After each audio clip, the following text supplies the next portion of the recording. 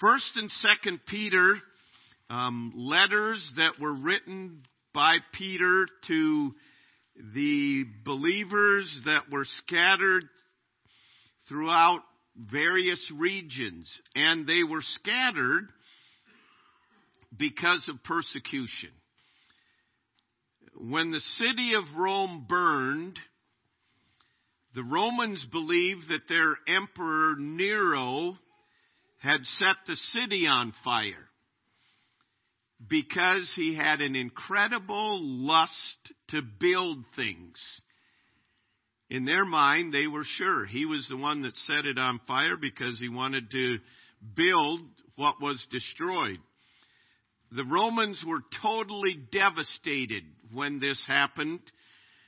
Their culture, in a sense, went down the drain. I mean, all their religious elements of their life were destroyed.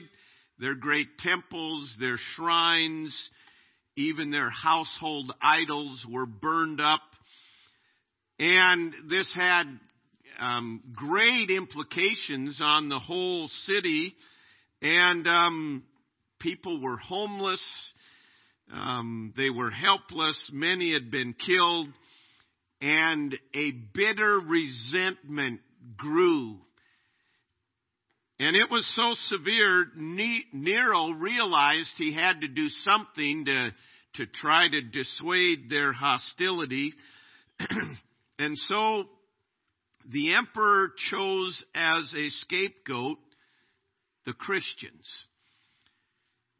They were already hated because of their association with the Jews, and because they were seen as being hostile, if not hostile, opposed to Roman culture. So Nero quickly spread word that it was the Christians that set fire to Rome. As a result,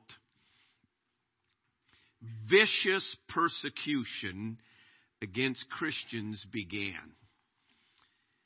And soon it spread through the entire Roman Empire.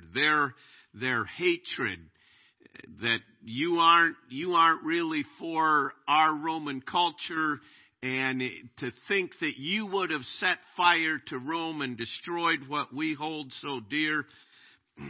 And this persecution spread throughout all the regions of Pontus, Galatia, Cappadocia, Asia, and Bithynia that Peter is writing to the believers in these areas. And Peter calls them pilgrims. Most of them were probably Gentiles. Many of them may have come to know the Lord through Paul's missionary journeys. And they are in the midst of suffering. I mean, severe persecution. And it is under these circumstances that Peter was inspired of God to write these two letters. And the two letters have two distinct purposes. And we're just going to quickly go through a little chart to show you the differences. First Peter was written to bring encouragement. They were very discouraged. I mean, fleeing for their lives and in danger, and many were being martyred. Second Peter is written to deal with error, false teachers entering into the church. First Peter was written to provide comfort for suffering saints. So it was, as I just said, they lost many believers. You can imagine. Just try to imagine if we're here today and we're living in persecution and animosity, and we know people are being persecuted and martyred. You can imagine if next Sunday we show up and And we say, oh, where's so-and-so? Oh, you didn't hear. They drug him out of town yesterday and killed him out by Red Haw. I mean, this is the reality of what these believers were dealing with. What happened to his family? I don't know. They're scattered. We don't know where they are. And so Peter's writing to encourage them to be strong in the faith and to provide comfort. They had lost everything, but they had lost loved ones and relatives and fellow brothers and sisters. So First Peter is to comfort them. Second Peter is to expose false teachers and to remind them of that. First Peter emphasizes the suffering of Christ. That, yes, you are suffering as persecuted believers, and Christ suffered on your behalf as well. Second Peter emphasizes the glory of Christ.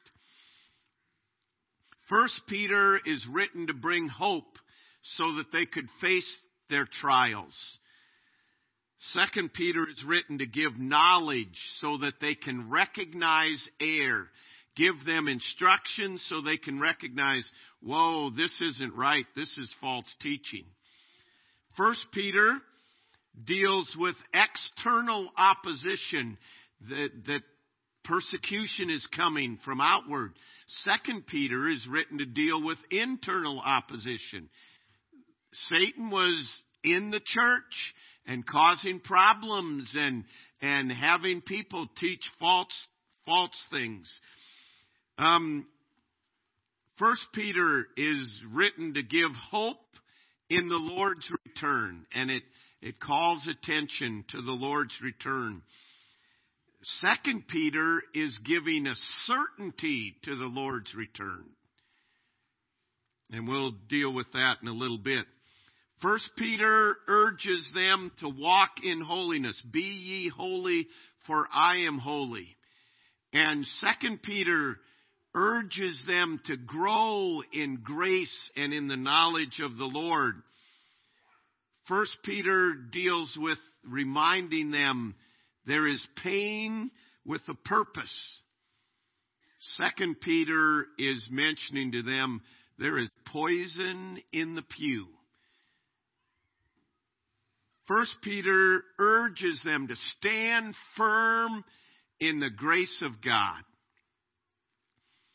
Second Peter urges them to grow in the grace of God.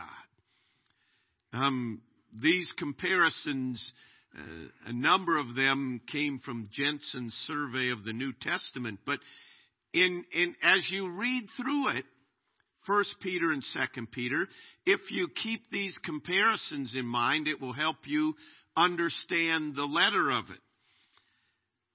But if you turn to 2 Peter chapter 3, 2 Peter chapter 3, I want to begin reading in verse 1 and read down through verse 13.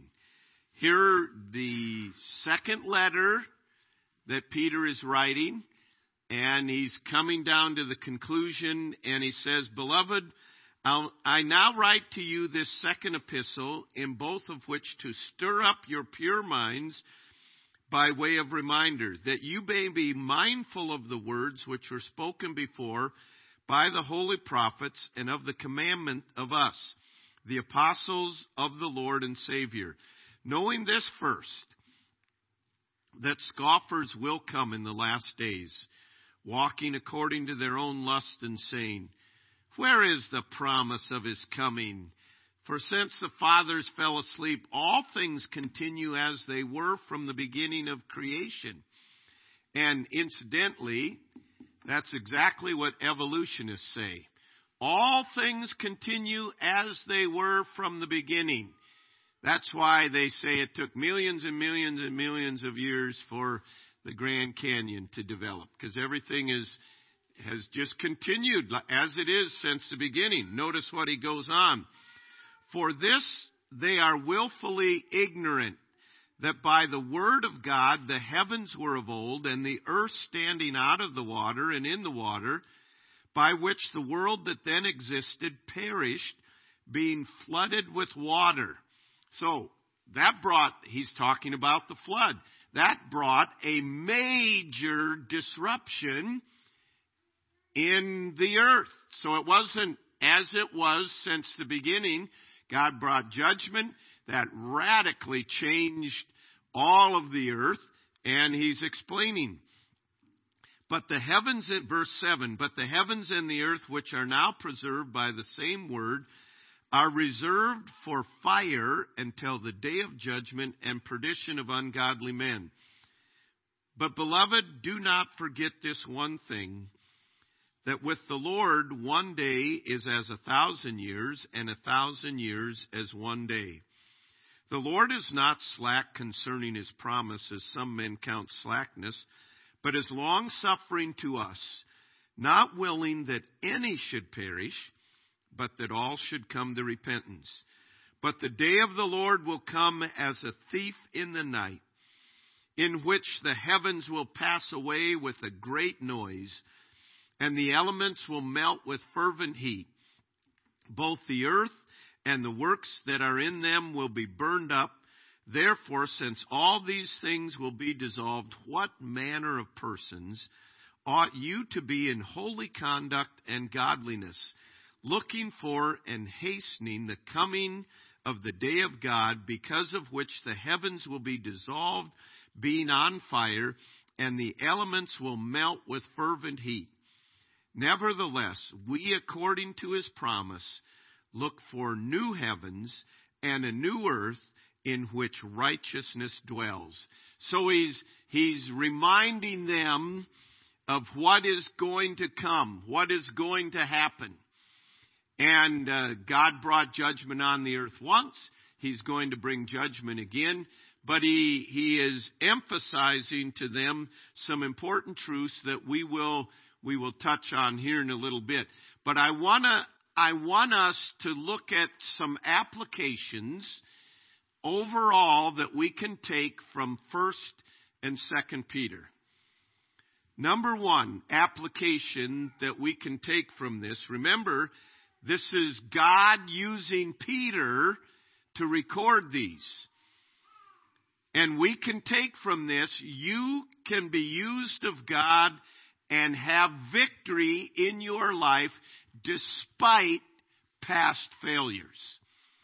If there was anyone that should not be writing, humanly speaking, letters to other believers, Peter very easily could have beat himself up and said, who am I to write anything to anybody because I so miserably failed my Lord when I denied him. That's the very reason Jesus Christ came, to forgive our sins. And yet there are many people that believe they can't walk in victory, that they can't be used of God because of past failure. 1 Peter chapter 1 and verse 9, Peter said that we are called to show forth the praises of God in saving us. There are, and probably there are people here today that your past is preventing you from walking in victory, and it's preventing you from being used of God, not because God is doing that, but because you are. You keep going back to your past. And Peter stands as a living example of an individual that his past could very easily cut the legs off from any testimony that he had if he let it. But he understood there is forgiveness in Jesus Christ, and God has made me a new man, and a just man falls 7 times, but he rises up again. And the reality is, if it were up to any of us, God could never use any of us. But it's the grace of God. We'll be talking more about the grace of God. But this is a living testimony that don't let Satan keep bringing up your past. Your sins are forgiven. And our past may leave scars and it may bear consequences, but God can still use us abundantly for His honor and glory. So we take that away first and initially. Secondly, it's important for us to understand that difficult times should not shake our faith. Notice 1 Peter chapter 1. Back to 1 Peter chapter 1. And again, remember, he's writing this. So you picture them. They got this scroll and they're reading it and they're fleeing for their lives. They don't know who's next that's going to die. 1 Peter 1:3. Blessed be the God and Father of our Lord Jesus Christ, who according to His abundant mercy has begotten us again to a living hope through the resurrection of Jesus Christ from the dead, to an inheritance incorruptible and undefiled that does not fade away, reserved in heaven for you, who are kept by the power of God through faith for salvation, ready to be revealed in the last time. In this you greatly rejoice, though now for a little while, if need be, you have been grieved by various trials, that the genuineness of your faith, being much more precious than of gold that perishes, though it be tested by fire, may be found to the praise and honor and glory at the revelation of Jesus Christ, whom having not seen, you love. Though now you do not see Him, yet believing, you rejoice with joy inexpressible and full of glory, receiving the end of your faith, the salvation of your souls. You notice he said, you have trials that have come into your life, but God is in control of those trials, and that is not going to, it is not going to disrupt the fact that you will not get your inheritance. It does not disrupt the fact that you have waiting for you an eternal glory. He's saying these trials for a short time. Now picture, if you would, here we are. This is our life today.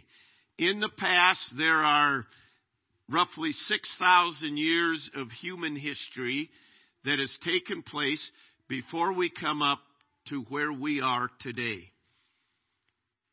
Now, we have before us the rest of our life and all of eternity. And he said here, this trial for now, for a little while. When you compare our life on a time scale from the beginning of creation through eternity, our life comes to about this width right here. Seriously. For all eternity, the 80 years you may live, or some have lived longer than that, and Peter's calling it into reality, and he's saying, wait a minute, we have all of this. He's not minimizing the trial, but he's helping them step back and see the big picture. It's easy that today can loom way larger than it really is. And he said, don't let what you're going through today shake your faith. God is still on the throne. He is still in control. And he said, and don't be surprised at the trials. 1 Peter 4:12. Don't think it strange concerning the fiery trials which will come to you. So he's encouraging them. See the big picture. This, yes, it is a difficult trial, but it's for a little time. And he said, and don't be surprised at the trials. Satan hates everything about Christianity. And when you identified with Christ, you became an enemy of Satan. And so there will be trials. A number of years ago, after an extensive tour in the United States, the late, well-known German pastor and theologian Helmut Thickel was asked what he saw as the greatest defect among American Christians. And he said, "I believe it is an inadequate view of suffering." It's easy for us to get the idea, if I get Christ, He'll make life wonderful, He'll make life better. There is suffering that comes in life, period. And there is suffering that comes in the life of a Christian because you are a Christian.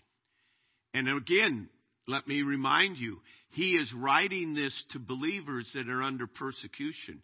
I would love to say that we'll never experience that, but the way I see the attitudes in our world going today, that day may come in our lifetime. And he said, don't act like, what is going wrong? Why is this happening? He said, there will be trials. But our faith is in God. And nothing can touch God, and nothing can change God. And this was at a time, there were Christians that were being burned every night in Nero's gardens. They used Christians to light his gardens. Light meaning to provide light by burning them. It was a fiery trial, and it was easy for them to have their faith shaken. Go back to 2 Peter chapter 3. We read it earlier. He said, in the last days, scoffers will come and say, yeah, where is the promise of his coming? Look at this. Christians are still being persecuted. I don't believe this stuff that Jesus is coming again. Understand, when Jesus said he's coming again, nothing is going to stop it. And we may go through some very deep trials, but he said, don't let that shake your faith. God is not slack concerning his promise. When he promised something, he's going to fulfill it. And Christmas is a reminder of that. In Genesis 3, he said he would send his son, born of a woman. And all these years, it never came, but in the fullness of time, God sent forth his son. And we're celebrating that at Christmas. And God also said that he would send his son a second time. And that's what Peter's reminding them. Don't think God's program has gone off the rails. Don't let it shake your faith. He said, I understand you're going through severe trials, but God's using it to purify. God's using it for his glory. We also learn from these books of Peter that attacks will come from the outside and from the inside. We mentioned it already, but the reality is that there are forces of darkness that seek to attack. But in 2 Peter, he said, there are also false teachers coming up among you that will destroy the very working of God. And he said that it is important for us to guard the truth that has been given to us in 1 Peter chapter 1 and through the verses there. He reminds them that we are to guard our faith, we are to build our faith.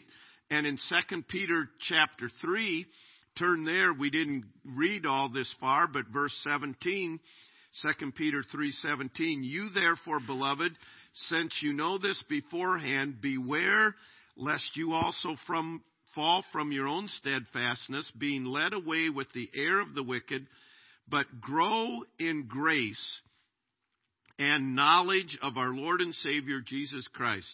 To him be glory both now and forever. Amen. Notice the responsibility he puts on us. Grow in grace and in the knowledge of our Lord and Savior Jesus Christ. It is the knowledge of our Lord and Savior Jesus Christ that is going to prevent error. It is grace that's going to empower us. But that responsibility is us. He said, no, you grow in grace and in the knowledge of the Lord Jesus Christ. The only thing that really can destroy us is us. God's given us every tool to deal with the attacks from outside. He's given us every bit of truth to deal with the attacks from inside. And the only thing that will bring defeat is if we fail to appropriate the grace of God. And that brings us to the fourth lesson. God promises grace. 1st and 2nd Peter, in these short little chapters, 10 times he references the grace of God. And in 1 Peter chapter 5 and verse 10, you notice what we read. 1 Peter 5 and verse 10, but may the God of all grace, who called us to his eternal glory by Christ Jesus, after that you have suffered a while, perfect, establish, strengthen, and settle you. To him be glory and dominion forever and ever. Amen. He is calling attention to the grace of God. And he's saying, I know what you're going through, but I am availing you to the grace of God, that this grace that God gives will perfect you, will establish you, will settle you, will strengthen you. Grace means undeserved favor, and it also means divine enablement. There's two sides to the coin of grace. It is undeserved favor, and it is divine enablement. That God enables us. It's his grace that enables us to do his will. And he's appealing to them. I want you to grow in grace and in the knowledge of God. 2 Peter chapter 1, he tells us how to grow in grace. Add to your faith virtue, and to virtue knowledge, and to knowledge temperance, and so on. That's our responsibility. To grow in the grace and the knowledge of God. The grace then, as we appropriate God's grace in our life, the grace of God gives us confidence. The grace of God gives us courage. The grace of God affects our conduct. And much of 1 Peter, he deals with the conduct. He says, this is how you ought to respond to your governmental authorities. These were the authorities that were persecuting him. He said, this is how you ought to respond to a church. This is how, wives, you ought to respond to your husbands. Husbands, this is how you ought to treat your wives. Slaves, this is how you ought to respond to your masters. And all of it is based in grace. You won't be able to respond to those persecuting you by submitting to them unless you have the grace of God. That won't come naturally. And all the way through, he's saying grace will be manifested in your conduct, in how you deal with other people.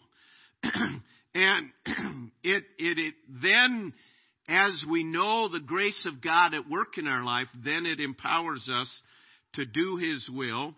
And then we have a peace and a confidence that he wanted to encourage these believers in.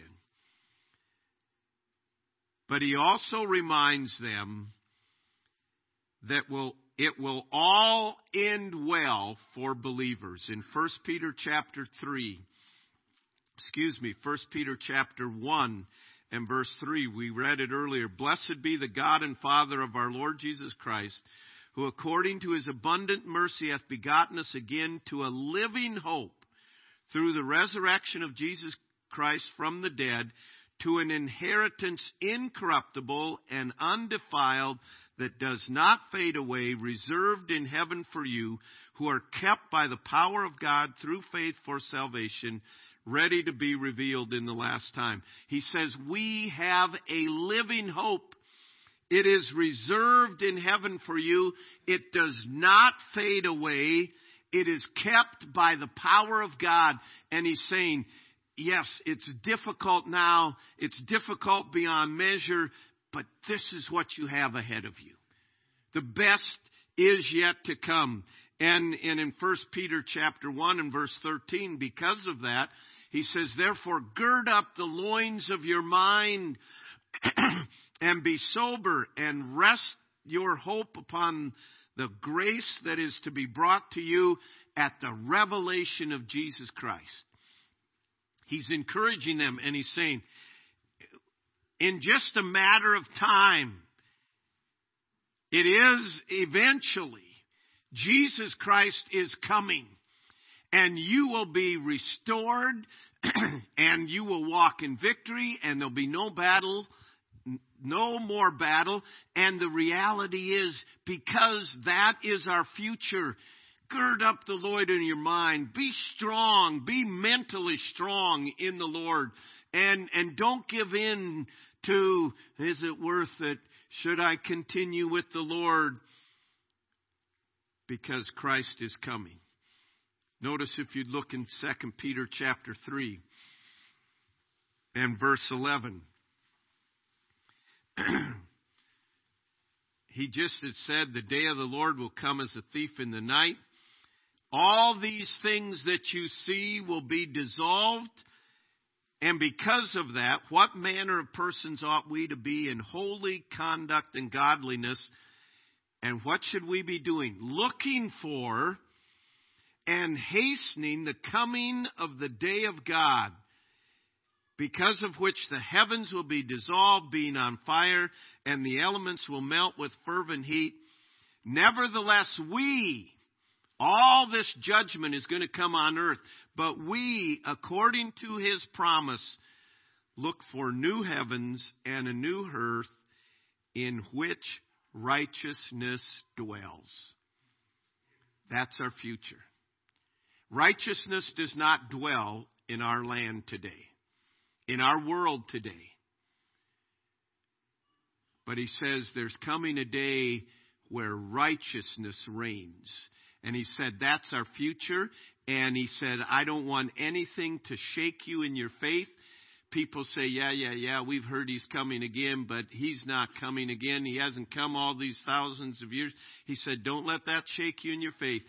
God is not slack concerning his promises, and everything will end well for believers. That ought to encourage us to be steadfast, unmovable, always abounding in the work of the Lord. This is the only time I can serve God.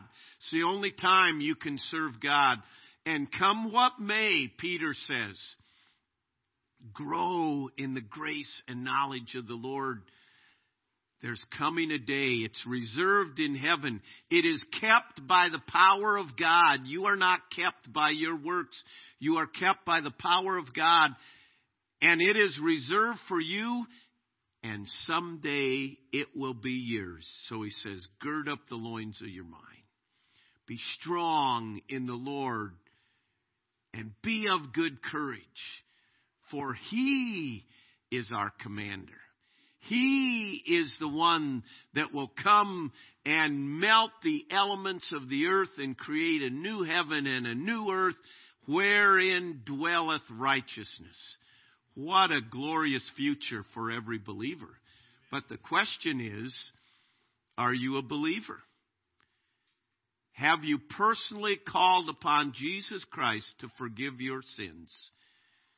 And then if you are you growing in grace and knowledge of the Lord so that whatever trials you go through, you will have the power of God enabling you to live a life with unshakable faith, with character that glorifies God, and with conduct that points to our Savior. And Peter is encouraging them. He's exhorting them to be unmovable in their faith, because the best is yet to come. Heavenly Father, I pray that we truly would have a faith in you that is unshakable. Lord, you alone know the trials that some are going through even now, and you alone know what the coming days and weeks and months and years may hold for all of us.